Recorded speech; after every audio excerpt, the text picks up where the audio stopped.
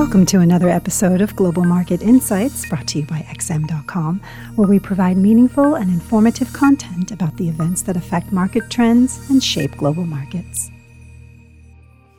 It's Wednesday, May 24th. You're listening to the Daily Market Comment podcast by Mario Sajigiriakos. I'm Christina Marujos, and thank you for joining us at XM.com. There is a sense of caution in the air, with equities sliding yesterday and the dollar finding some demand through the safe haven channel. Conviction among traders seems low as several risks continue to cloud the outlook, while some classic correlations between asset classes have broken down this month.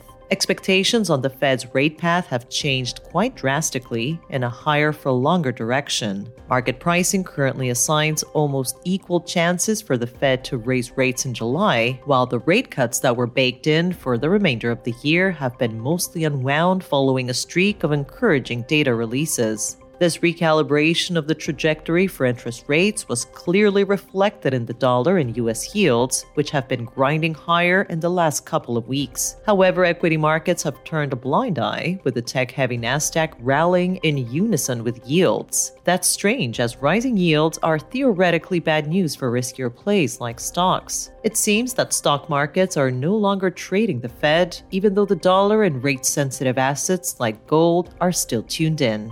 In the United Kingdom, inflation numbers for April came in way hotter than expected. The core CPI rate defied forecasts that it would stay unchanged and instead stormed higher to hit a new 3-decade high, reigniting concerns that the Bank of England has not done enough to vanquish inflation. Sterling initially received a boost as traders raised their bets on continued rate increases by the central bank, but those gains quickly evaporated, perhaps on the realization that the Bank of England might be forced to hike the British economy into recession to squash persistent inflationary pressures.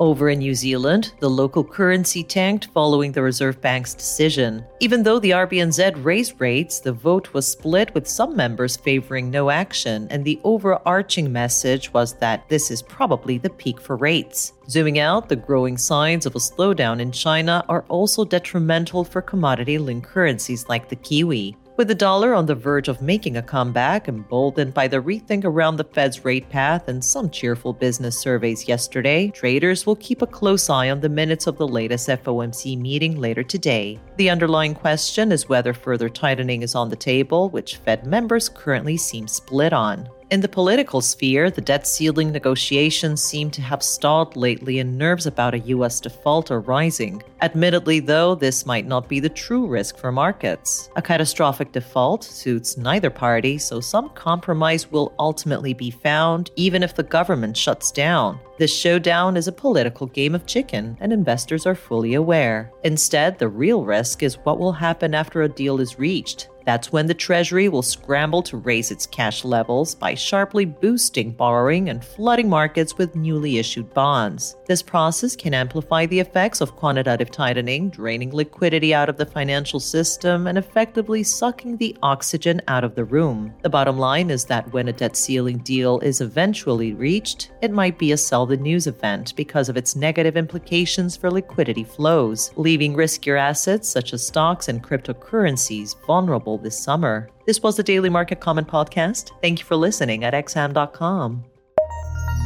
Thank you for listening to another episode of Global Market Insights, brought to you by XM.com. For more in-depth technical and fundamental analysis, be sure to visit www.xm.com/research.